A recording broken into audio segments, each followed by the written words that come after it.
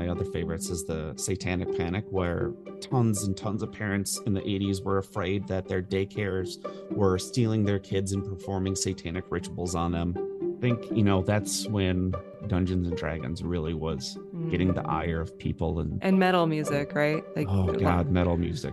Just found a old video that I posted on my Instagram that was for parents, and it was basically how to tell if your child is worshiping Satan. And it's like, are they listening to heavy metal music?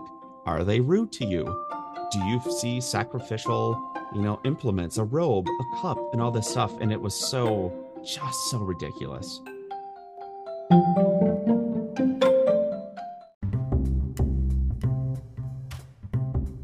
Welcome to Speculative Sandbox, your audio playground for creative storytellers. My name is Vicky Lawn, and each episode, I and a guest will unpack a fiction trope with an eye for character development and narrative structures. Make sure to look for Speculative Sandbox on Instagram, TikTok, and Twitter, where you can join the conversation.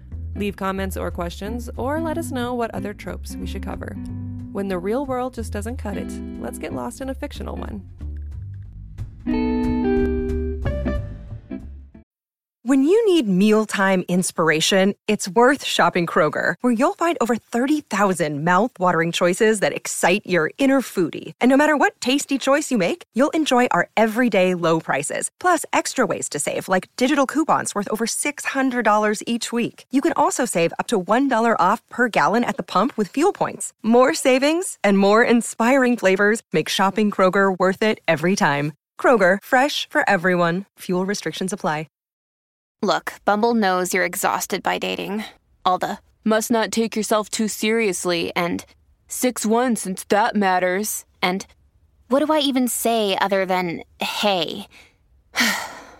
Well, that's why they're introducing an all-new Bumble, with exciting features to make compatibility easier, starting the chat better, and dating safer. They've changed, so you don't have to. Download the new Bumble now. Ian Young, I am so excited to have you back on the podcast with me today. How are you doing? I'm great. Thank you for having me. Absolutely. We had to continue our conversation because last time you were with me, we talked specifically about madness from the individual perspective with mental health. But today we're going to be talking about mass hysteria. So we're taking it from the individual to the larger scale. So before we get started, you want to introduce yourself real quick and then we'll go into the icebreaker. Sure. My name is Ian Young. I'm an author. I have one book out right now, The Automaton. And other than that, that's me. All right. Let's get started with the icebreaker questions. Sure. What is one favorite thing you've done so far this summer? I actually just got back from a trip up north.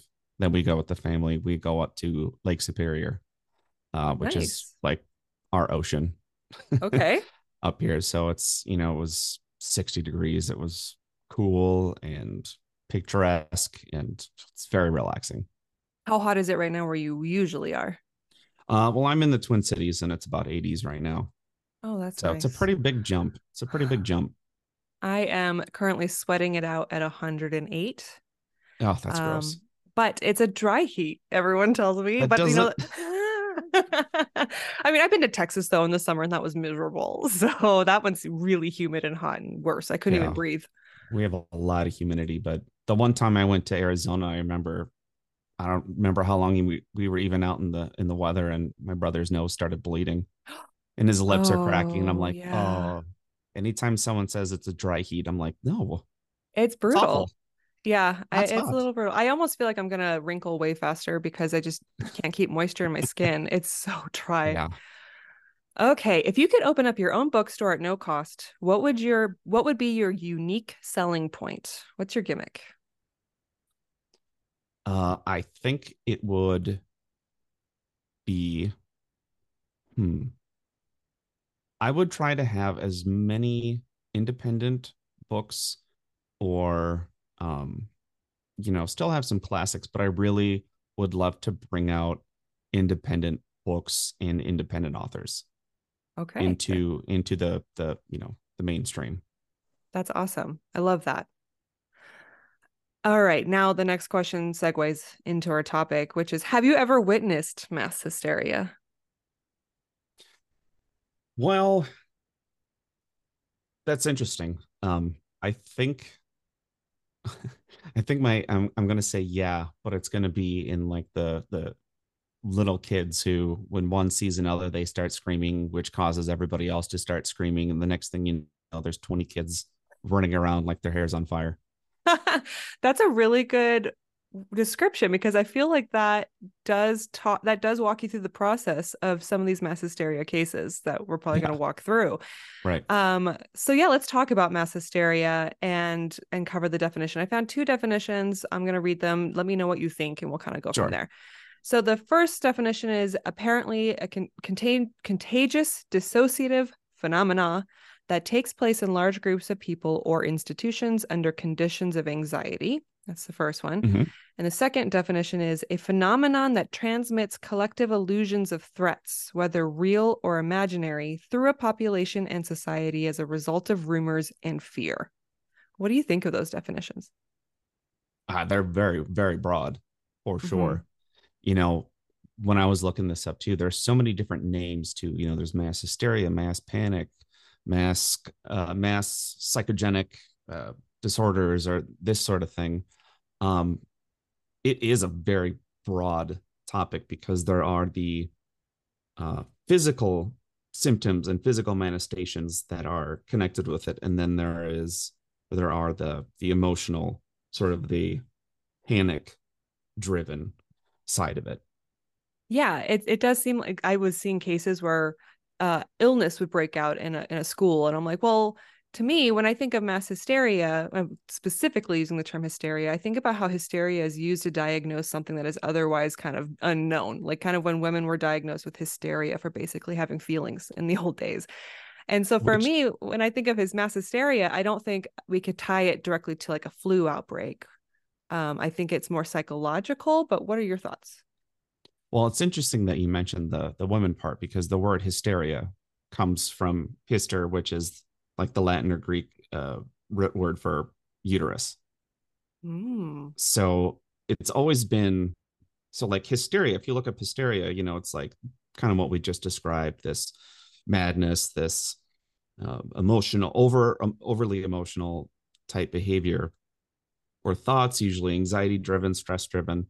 But because in the beginning it was all thought to be predominantly women that would go through this, that's where that term hysteria comes from, which isn't terribly accurate now. So I think by they I mean that the people that are researching all this stuff, they like to have the mass psychogenic whatchamacallit, or the mass panic, or that sort of thing, just because Gotcha. hysteria is a little outdated. That's a really good note. Okay, so then what are some examples of what should we call it? Just mass panic, mass hysteria, mass I mean, I think, confusion. yeah, because when we as a population think of mass hysteria, we all sort of have the idea of what we're talking about, and it may not be, you know, definition specific, but I think we all understand what it means. If you're cool saying mass hysteria, I am. I was We going to just use know that that for the it's not. title just because it's Yeah, I cat. We got to go into the clickbaity stuff. that's right. Parenthesis, not just the women. Yes, exactly. Right. Do you want to talk about fiction examples or real life examples first? Hmm. I think real life's going to be juicier. So let's go with fiction first. I agree because when I was looking up fiction, first of all, I was finding a lot of nonfiction books teaching Yeah. about mass hysteria, and then I tried to go into fiction, and a lot of it was like pre-apocalyptic breakdown of society, the fifth wave. This book is full of spiders by Jason Pargin, that kind of stuff. But to me, I'm Mhm. like, um, how are we classifying this as there's a clear cause that then causes the reaction, or is there a reaction that we then have to go in and determine the cause? Well, Like a that's, zombie outbreak, that's obvious, right? A zombie outbreak is causing mass panic. I think I mean, we can look at it both ways. I did the same thing. I looked up movies because I figured that would be an interesting look at it. And Mm-hmm. um, the movie with Leonardo DiCaprio and Jennifer Lawrence, Don't Look Up, was like one of Oh the yeah. first on a bunch of these lists. And I was thinking about it. I'm like, well, you would think that's more like a mass panic, in the sense of there is a real reason why you should panic. and then Mhm. everybody does, but then the trick there is people reacting in sort of abnormal ways, right? So there's a legitimate threat, but people are like, during COVID, people are hoarding toilet paper because people are dying left and right, but God help us if we have, a dirty butt. Mhm. Um, sorry, you can cut that out. That's gross. You know what I mean? Like we need, like, oh my gosh, how am I going to clean myself? How am I going to wipe? Get all the toilet paper we can.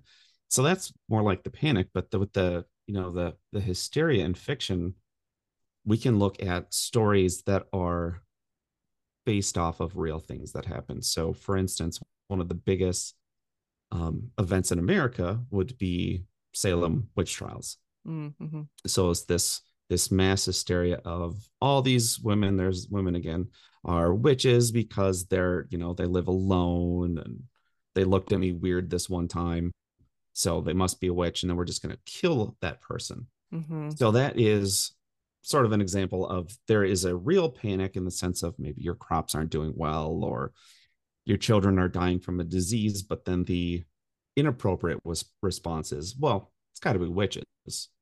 We Yeah, better kill people. that'll solve all of our problems. I'm glad you brought up this case because, of course, it was one of the top ones that I found as well.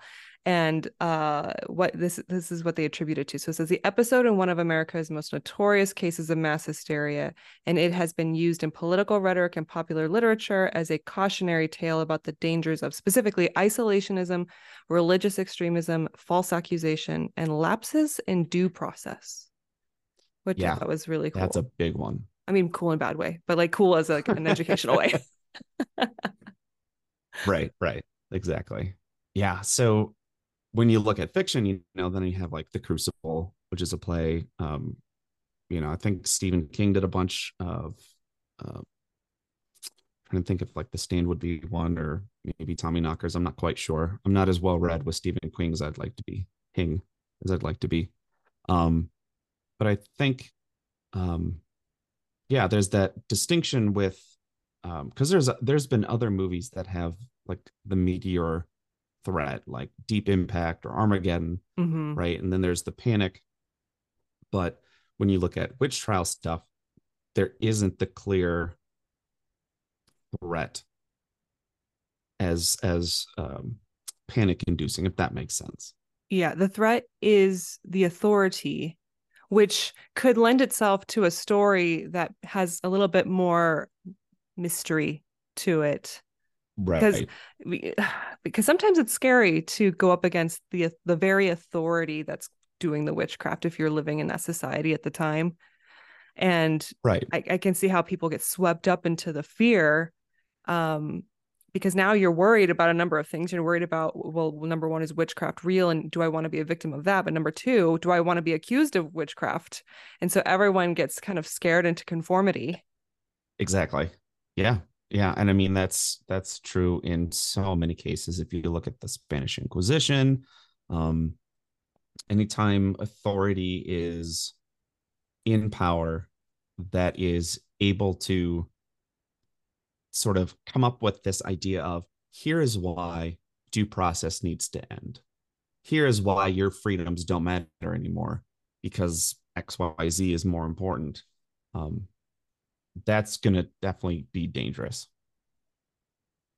Absolutely. And I think what's fun about fiction, taking real world ideas and not necessarily like recreating them, but being inspired by them in fiction, is that you have a chance to unpack all of those things. And depending Right, on, the genre or the angle that you're taking, I always like the mystery, especially if we're talking about like mass hysteria, where like you're not quite sure why everyone's acting the way that they are. And then you right, slowly, through the unveiling of the plot, kind of uncover maybe systemic issues or supernatural or sci-fi issues. That's one way that you can explore this. Or if it's a much more blatantly obvious thing, that's when I think of like zombie movies, right, where there's a zombie right. invasion, why everyone is being like paranoid and panicked and hysterical. Exactly. Exactly. I don't have any other fiction examples. It seems like you have good ones. Do you have any more before we move on to more real life ones?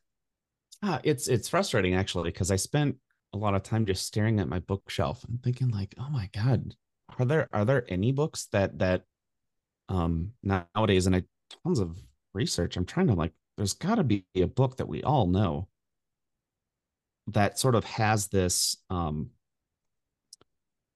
tone to it. Now, I just read a book, and I'm going to put it in quotes. That's nonfiction, called Communion by Whitley Strieber. Have you ever heard of that? Mm-mm. Okay, so it is actually not quite a memoir, but it is a book that this man wrote, because he believes there have been several times when he has been abducted by extraterrestrials. Now, to his point, he doesn't actually say extraterrestrials, he just calls them visitors, but he has these experiences and wrote this book about said experiences.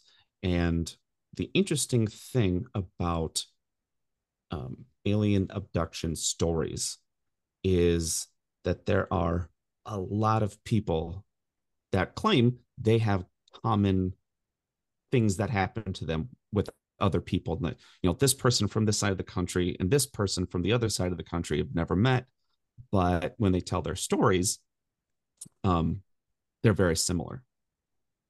And he talks about that in his book a few times, where he's talked with other people and they've also said they've seen this and they've seen that. And he tries to make it very clear that these are things that these people didn't know about to begin with. Right. So for someone like me, it's one of my guilty pleasures. Right. I don't know if I believe that extraterrestrials exist, but definitely them breaking into your house and stealing you is a terrifying thing. And it's like my little guilty pleasure as far as reading horror, that sort of thing. Mm-hmm. So if I come and say, oh yeah, XYZ happened to me, it's like, well, yeah, it makes sense. That's all you do is read about it. But when you find people that have never heard of it as a trope or whatever you want to call it, that's the interesting thing, when they have these separate and certain events, shall we say, in common. That makes me think of my daughters right now. So my youngest, I have to, this is a process we're working on. She really likes watching YouTube. And there's some things that are great for kids. And of course, there are things that you can easily start spiraling into. It seems like there's a lot of scary stuff for kids, like Yep. kids, teens. And I get that. Like I like scary things when I was younger, but um, things that they think is like, oh, this is great. This is fine. I'm fine, mom. And then nighttime rolls around and suddenly I'm up with them for an hour trying to talk to them about just like how your brain is like, all the science fiction, not the science fiction, the science behind your brain and why your brain is hyper aware and like the dark Yep. and like biological histories and blah blah blah blah blah.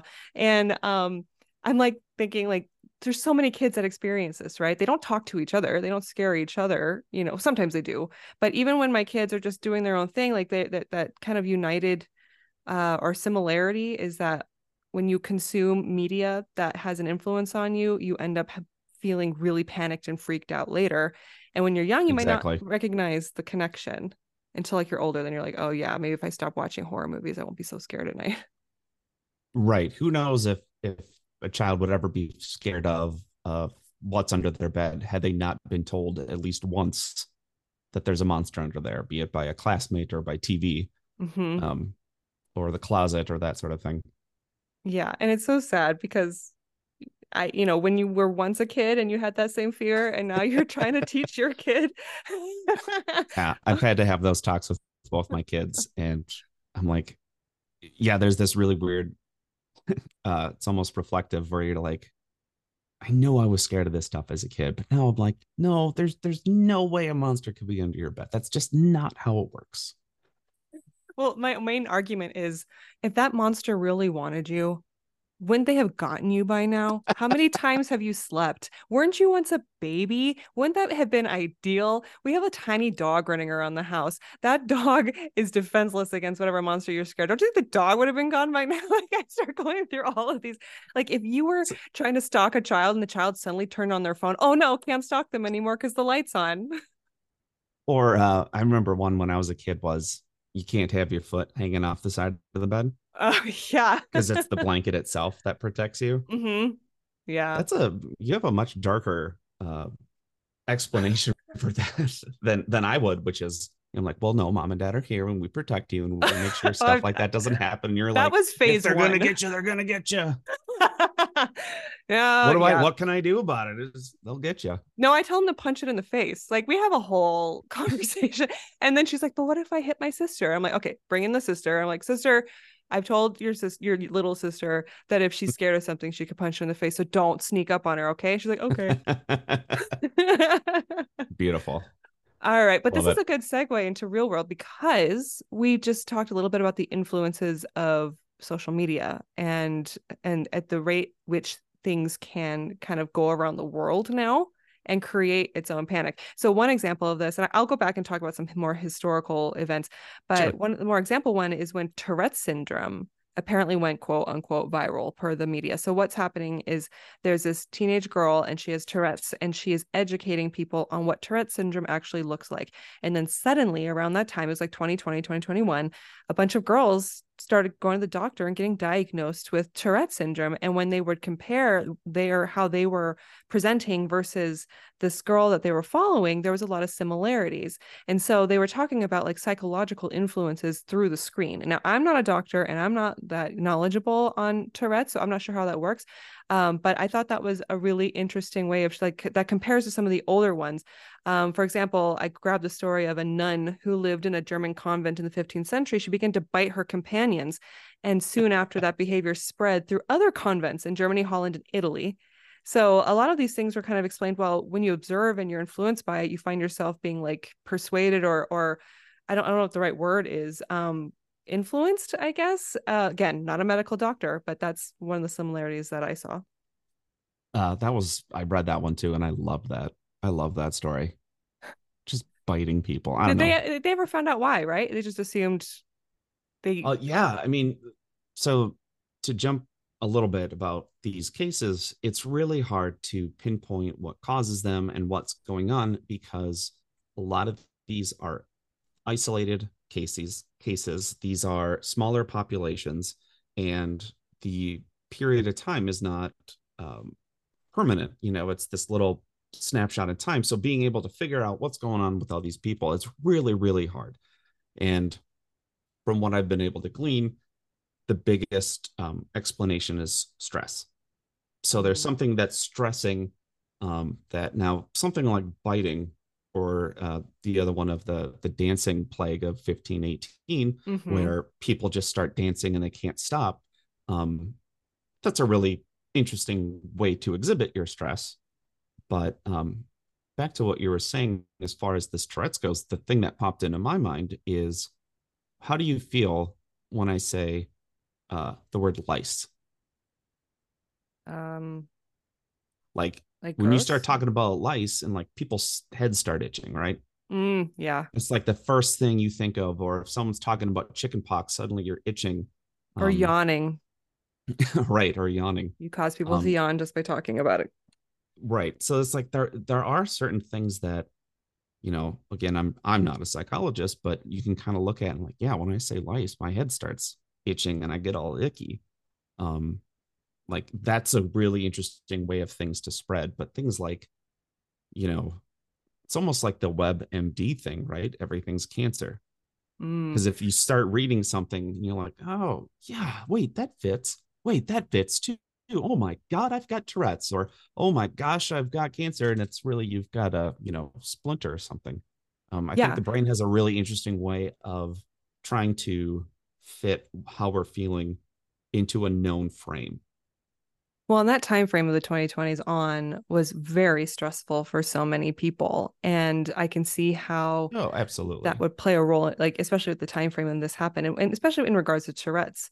Like, who's to say maybe these girls that ended up in like their doctors, or maybe they were genetically predisposed to it and they were exposed to the right conditions for it to show. So it would be unfair to say, oh, just because I saw her do it, now I'm doing it. Maybe there was Right. like more of a genetic connection there. But I mean, who's to say that's the case for all of them? Again, not a doctor, but that Right. actually got me thinking because, I've talked about my neck for like the last time you were on here, and I would research Right. all these things with my neck, and it would range from, you pulled your muscle to, you're going to die, you have cancer. And then I finally figured out the truth recently. Actually, I had to tell you. I went to a chiropractor. It turns out the car accident I was in when I was 16 came back to haunt me because I thought I had bounced back, when you're young. Oh, sure. And now that I'm in my late 30s, it's like, oh, no, you didn't quite bounce back from that. It causes debilitating pain. So now we're going to fix you. And I'm like, perfect. But 2 months ago, I'm reading online all these things about like how I could have, all these issues, and it's very stressful, and it can cause like continued issues, like your stomach and your brain are connected. So when you're Yeah. stressed out, you start having like stomach issues. It's all interconnected. Oh, absolutely. As a young child who had terrible anxiety, I still have bad anxiety, but stomach aches were the biggest thing that I dealt with, just on a Mm-hmm. daily basis with these terrible stomach aches. But it's all because it was related to anxiety. What other real world occurrences did you find? I found the War of the Worlds radio broadcast. Did you see that one? So yeah, so we would obviously be amiss if we did not bring this up. This is the classic story of Orson Welles putting on this radio production of H.G. Wells's no relation, H.G. Wells' War of the Worlds. And the way that they set it up was a mock uh, like news report. So they'd have their radio show, and then, oh, we have a emergency report from this reporter, and he talks about how this thing came down. And if you've read War of the Worlds, it's basically a play-by-play of the story. And the funny thing is about this is that it is always brought up as one of these big examples of mass hysteria, when in fact it wasn't. So I went sort of down a rabbit hole with this one, which I thought was funny because everything got blown so out of proportion, it almost did become mass hysteria in the sense of, so they had the story, and they said in the beginning, this is a play, this is based on H.G. Wells' War of the Worlds. But it just so happened that there was this other radio program on that the majority of America was listening to. And then every now and again, this H.G. Wells one would break in, and they're talking about, they had, I think like the New York Times and all these big papers the next day were talking about how there were huge riots and people were panicking and all this stuff because they thought it was aliens. And then in retrospect, when they're looking at it, it's like, okay, well, the actual percentage of people that were listening to it isn't or wasn't as big as people initially thought. To, like I said, this is 1938, so this is pre-World War II. So they were worried that there was actually a invasion or some sort of war starting already with Germany. They didn't catch the part that it was about aliens, and so people were panicking because of that. But at the end of the day, a lot of the talk of the hysteria was just blown out of proportion from what actually happened.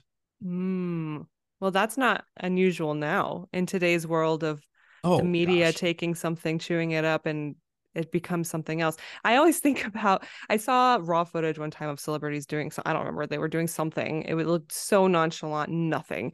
And then the headlines that eventually accompanied whatever the footage was made such a huge deal out of whatever it is. And then, of course, that starts the conversation of what people are talking about. And then the news now reports on people's reactions to things, which further Right. increases like the response. Well, it's interesting because you're using the emotion sort of as the clickbait, right? Mm-hmm. Where instead of saying, hey, this is what happened, it's like, well, how did you feel when this happened? And suddenly what actually happened wasn't nearly as important as how people felt about it, which then somehow like changes the course of the narrative. So, what do you think of cancel culture in the context of mass hysteria? What do you mean? So, in many cases, cancel culture is used to call out a celebrity or a person in general or a business for unethical or bad, abusive, whatever. The spectrum is pretty wide.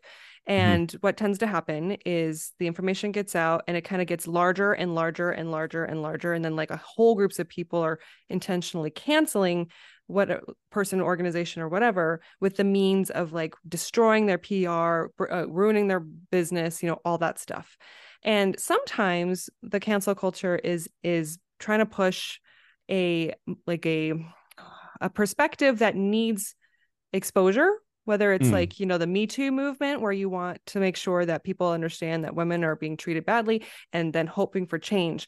But then sometimes it gets propelled quickly. And then later on, with more information, you find out that not all the information was out there in the first place. This actual real story was the case, not what was originally, perceived. That sometimes the information was completely wrong to begin with. That it was someone else created a rumor, like as part of that original definition, created a rumor or created a false photo or a false headline, and it just spiraled from there. So I guess my thoughts are like, is that the modern day mass hysteria, depending on like the context and the outcome? Possibly from my understanding, what we are going through as a society right now, and I believe the term woke is also associated with this as well, where it's hey, we're realizing that the way that we've been doing things, or the way things have happened in history, are not fair to a group, right? So with the Me Too movement, was really trying to get people to understand, like, hey, look, the way men and women are treated is so much more different than you think it is, right? And when a woman says that I was assaulted, your first reaction is, well, what were you wearing? Or what did you say? Or something like that. And it's like, no, that's not how it works. So as a society, we've figured out this problem. And then what happens is, in our society, I feel like when there's an issue, there needs to be an immediate response. There cannot be any time given, right? We can't say, let's sit down, let's talk about this, let's figure out what's going on. It's, what are we going to do right now, immediately? So you have people like Harvey Weinstein, who it comes out is just an absolute sleazeball, and he gets he's in jail right now, I believe, right? That's a good thing. But then you have other times where people are getting accused and all this stuff, and it's because we need to have an immediate response. And so if this person is, hey, this person mistreated a woman back in 1986, he needs to be canceled right now. That is what you're talking about, where there's a lot of stuff that's happened since 1986, and people change for the better. And so that would be the negative effects of cancel culture. It's sort of the pull the trigger before figuring out who you're shooting at. So if we can get over this idea of having an instant response to something, I think that canceling can be much more meaningful and thoughtful. As far as it being a type of hysteria, I don't know. I think it's still a good thing, because we're trying to understand the best way to treat people and realize that certain groups have not been treated well. And obviously, this entire conversation could be its own podcast. But it's almost like people are getting on the train, right? And if you get on the train of canceling people, suddenly you're feeling better about yourself because you're on the side of, being a part of the cancel, if that makes sense. Yeah. It's so interesting. That was a no. That was a big no.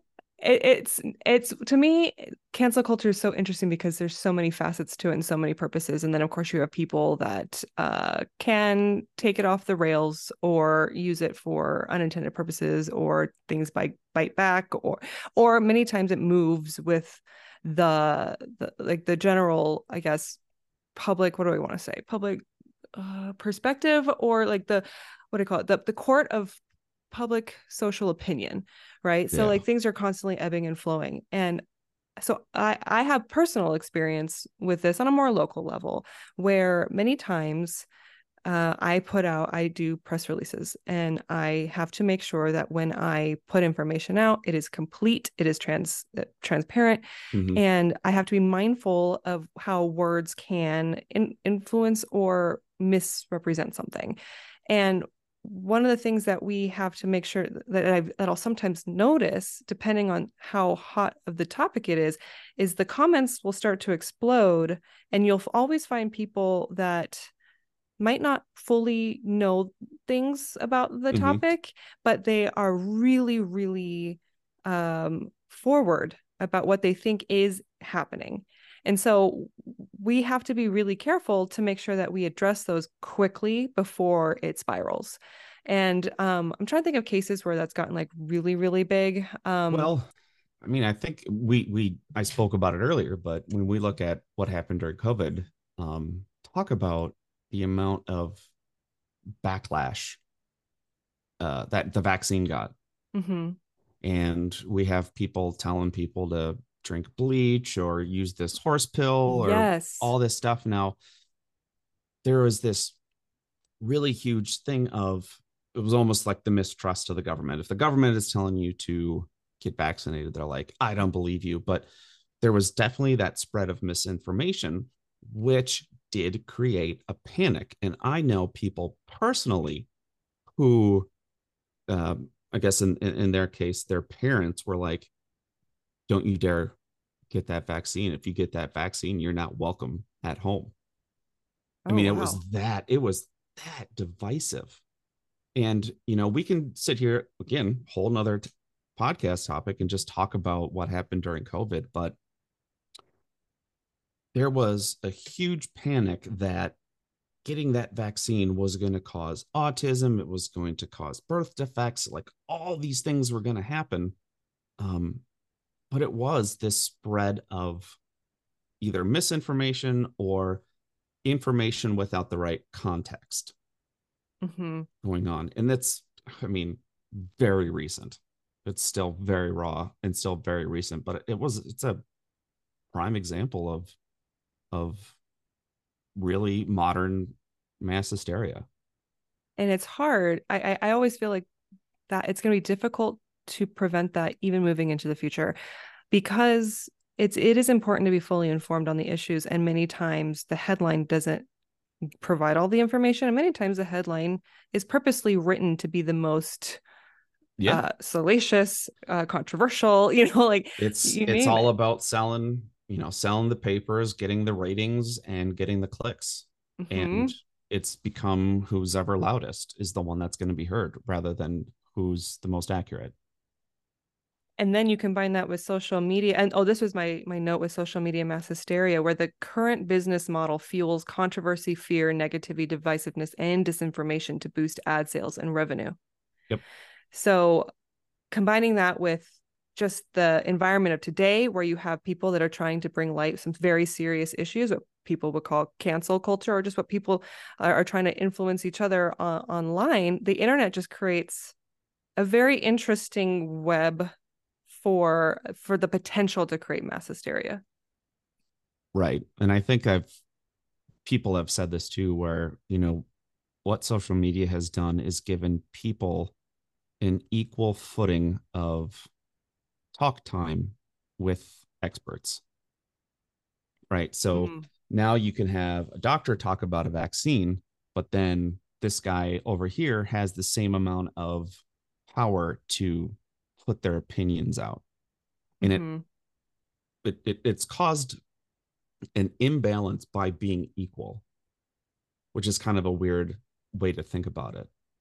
But Yes.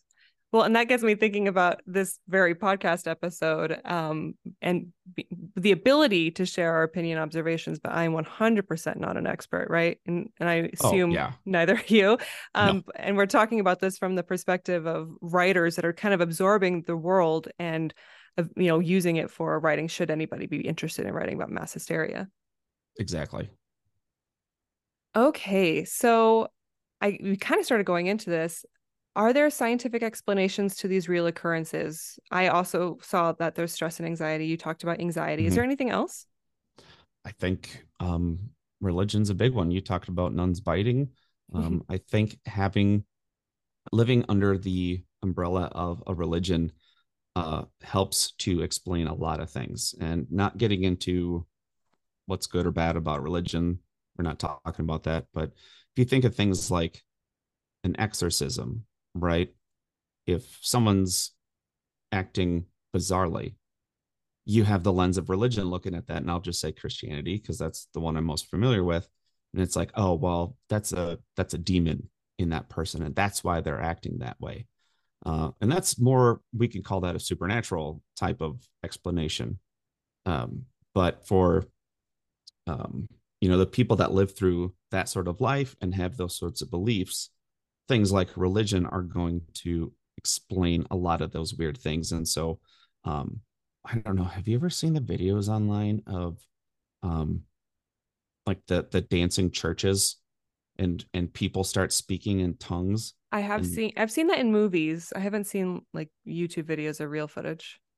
yeah, I mean, I see it as reels. I guess I don't go out looking for it myself, but these people are dancing and they're speaking gibberish, and that's all one acceptable because it's the Holy Spirit that is through them, but that's the lens which they are seeing it, rather than, I don't know, anything else that could be explaining it. It's like, well, the Lord is through me and I'm speaking gibberish, and that's because that's the Holy Spirit, and I'm dancing because I feel XYZ.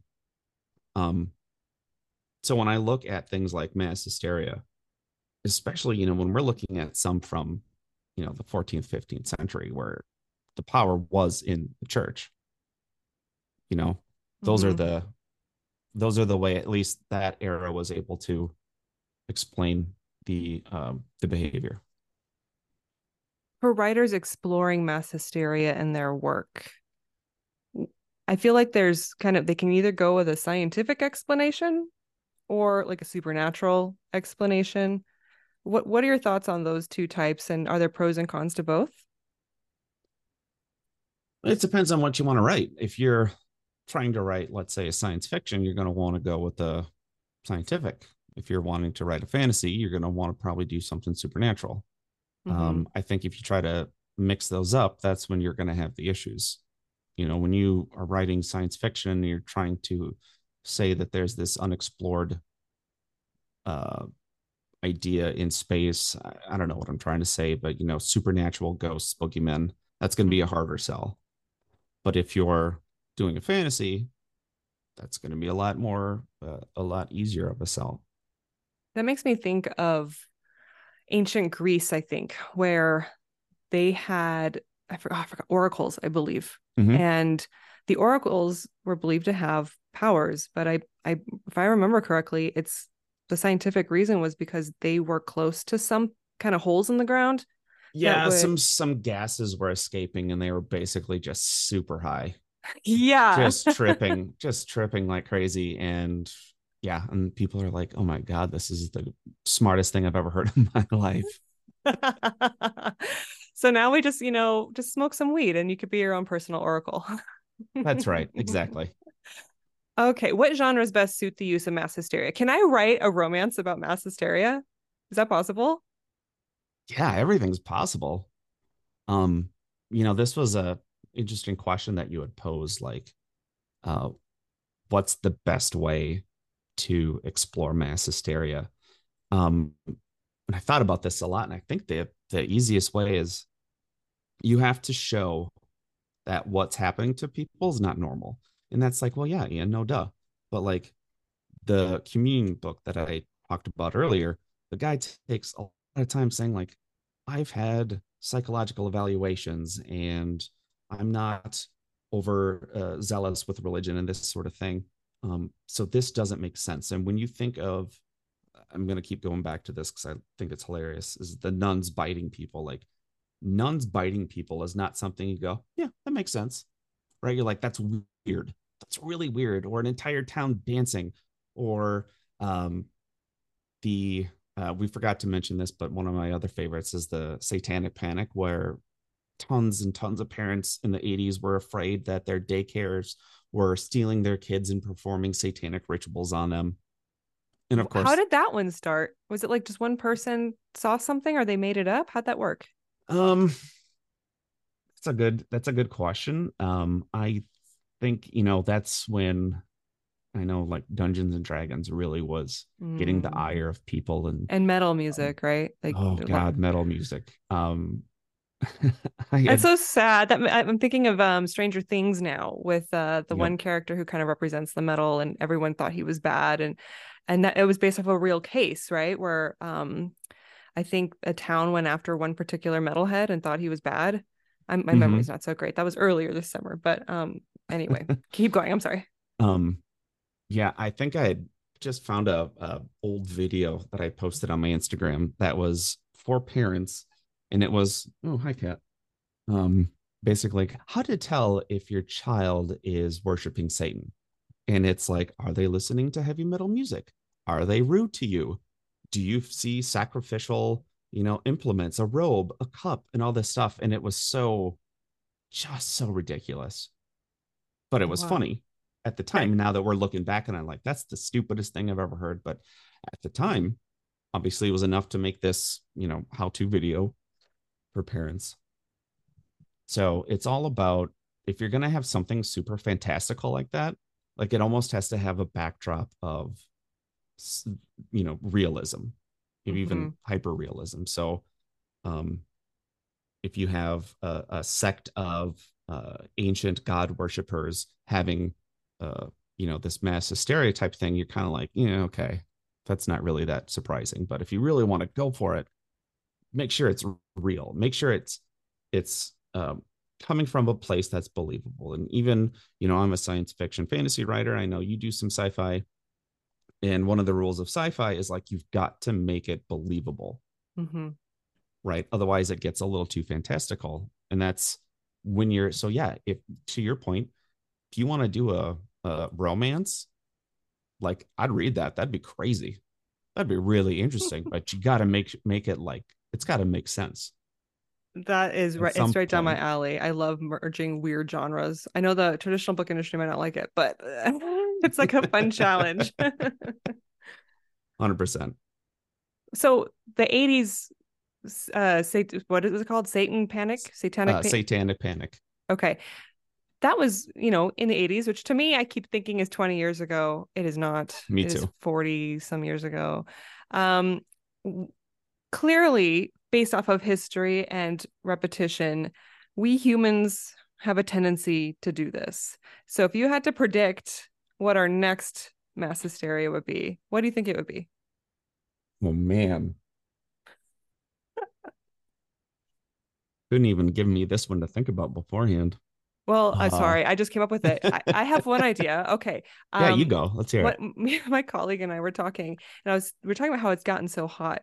And especially, I'm like feeling okay based off of past patterns of, climate change and, the populations moving around the earth, depending on where the temperatures were. I imagine we're going to invade Canada next.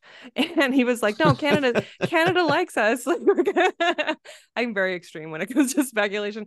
He's like, no, Canada likes us. They're just going to open the doors. I'm like, I don't know.